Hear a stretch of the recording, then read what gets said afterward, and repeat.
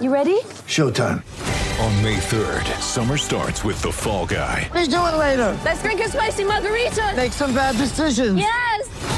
Audiences are falling in love with the most entertaining film of the year. Fall Guy. Fall Guy? Fall Guy. That's what the poster said. See Ryan Gosling and Emily Blunt in the movie critics say exists to make you happy. Trying to make it out? Nope. Because I don't either. It's not what I'm into right now. What are you into? Talking. Yeah. The Fall Guy. Only in theaters May 3rd. Rated PG-13. Get ready for the greatest roast of all time. The Roast of Tom Brady. A Netflix live event happening May 5th. Hosted by Kevin Hart. The 7-time world champion gets his cleats held to the fire by famous friends and frenemies on an unforgettable night where everything is fair game. Tune in on May 5th at 5 p.m. Pacific time for the Roast of Tom Brady. Live only on Netflix. With threats to our nation waiting around every corner, adaptability is more important than ever. When conditions change without notice, quick strategic thinking is crucial. And with obstacles consistently impending, determination is essential in overcoming them. It's this willingness, decisiveness, and resilience that sets Marines apart. With our fighting spirit, we don't just fight battles, we win them. Marines are the constant our nation counts on to fight the unknown. And through adaptable problem solving, we do just that. Learn more at marines.com. Welcome to Sports Illustrated's Coronavirus and Sports. I'm Luis Miguel Echegaray. Every weekday, we'll take you through the latest on how the spread of COVID-19 is impacting professional leagues, tournaments, and the people around them. And we'll try to wrap our heads around what sports looks like in the midst of a pandemic. Today, soccer, football, or calcio.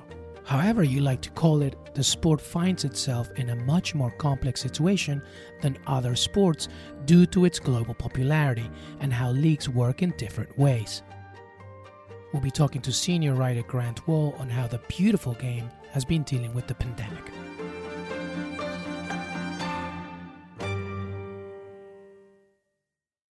Whether you're a diehard supporter of a Premier League team, the US women's national team, casually follow the Bundesliga or MLS, someone who coaches in youth setups, or maybe even a high school player, the coronavirus pandemic has wreaked havoc on the world's game. There's a lot of ground to cover in assessing what happens next.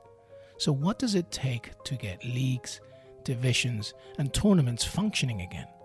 And as long as the global health and safety of communities is under attack, how does soccer survive? Joining us now is SI's senior writer, Grant Wahl. Grant, thanks so much for joining us. Hey, brother. How are you?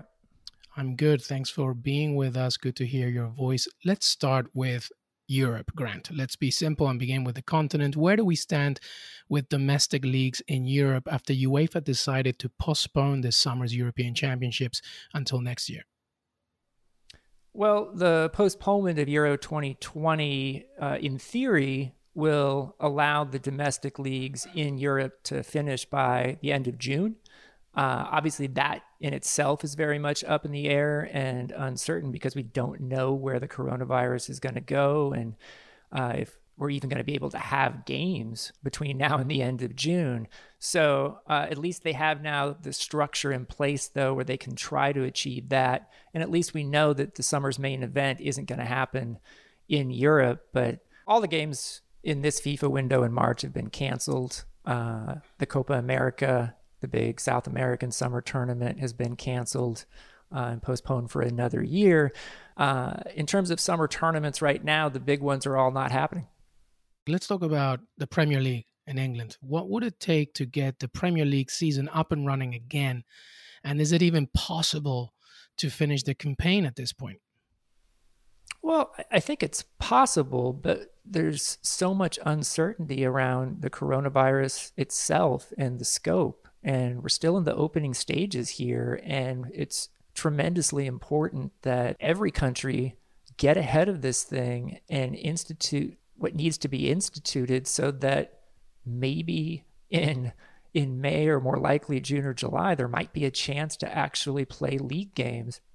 Right now, I don't think we just have enough information about when they might get be able to get going again. One thing I find interesting is, my wife's Celine Gounder. She's an infectious disease doctor, a CNN medical analyst. And even when we were talking 2 weeks ago, we were thinking in terms of, and she was thinking in terms of, maybe they can play games with empty stadiums, empty venues.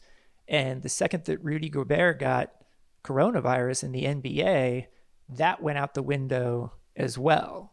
And so this is such a fluid situation, but players don't want to get coronavirus either. And so even playing in empty venues doesn't seem like it's going to work.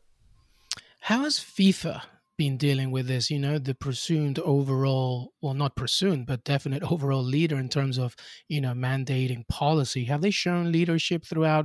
Have they not been forceful enough? What do you make of it?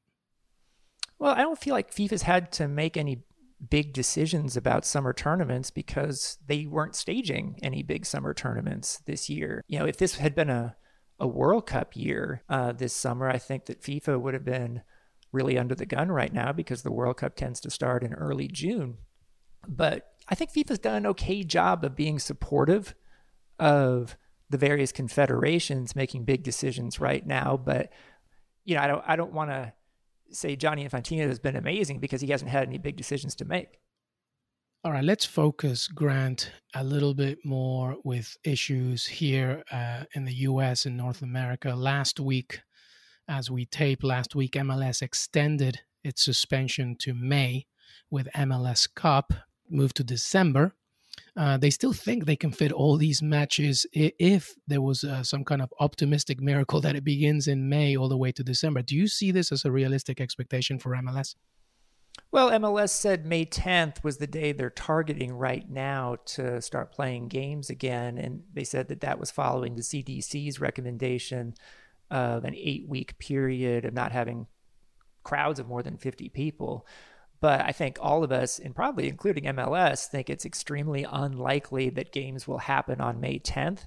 I'm not entirely certain why they felt like they needed to put May 10th out there, especially since it's so unrealistic. Maybe it has to do with venues and preparations, things like that. But my sense is that how the CDC approaches this is every couple of weeks, perhaps, they will amend what they've said previously. And at this point, I fully expect the CDC will extend this 8-week period even farther, and we still just don't know enough about where coronavirus is going. This is a really big week. It has been, I think, around the United States to get a sense of whether we would become more like South Korea or more like Italy. And the real lack of testing, which continues to be such a big problem in the United States for some reason, is going to cause us to be probably, what the experts say at least, more like Italy and less like South Korea. And that's not a good sign. You can't talk about the U.S. game or U.S. soccer in the United States without talking about the women's game in WSL, of course, and the women's national players. How detrimental is this for the women's game in the U.S.? Well, I mean, the Olympic soccer tournament, that's a world championship for the U.S. women's national team. It's got all their senior players.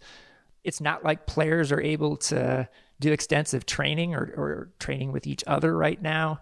NWSL teams, some of them were in camp, preseason camp, before the scheduled start of the season in April. Clearly, that's not going to happen on time. So far, I've seen pretty good leadership from the new commissioner, Lisa Baird of the NWSL, though. Like, she's really just taken the job. It's a heck of a thing to jump into. But so far, she's handling this well, communicating well, and we'll see where it goes from here. But, this was a big year, as was last year for women's soccer. And, right now it looks like we're not going to see games for a while. Do you think, if you were a gambling man, Grant, do you think we'll see a return to action this year? It's just hard to know, and I've always learned to say I don't know if I don't know. So it from a speculative perspective, I don't think we're probably going to see games. It could be June, July. It could be longer. But I have a hard time thinking right now, given where this is going to go and things are going to get worse here before they get better in the U.S. I think it's going to be a while before we see soccer, and that's disappointing. Obviously, it's something we really enjoy, but the public health has to come first. SI senior writer Grant Wahl. You can follow him on Twitter at Grant Wahl and listen to him on Planet Football Podcast and read his content on Planet Football. Grant, thanks so much. Thank you. Since my conversation with Grant, the IOC suspended the 2020 Tokyo Games until 2021. La Liga suspended its season indefinitely, and UEFA postponed its Men and Women's Champions League and Europa League finals with no new dates set in sight. As the global pandemic takes its toll on the global game, will domestic leagues be able to finish their seasons? Or will 2020 be merely an asterisk in the record books for Liverpool, Barcelona and others?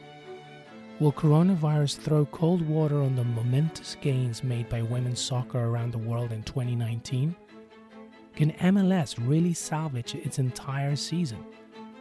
When will there be even a match to look forward to? It'll be a sign of hope on the horizon when the beautiful game returns to the world stage.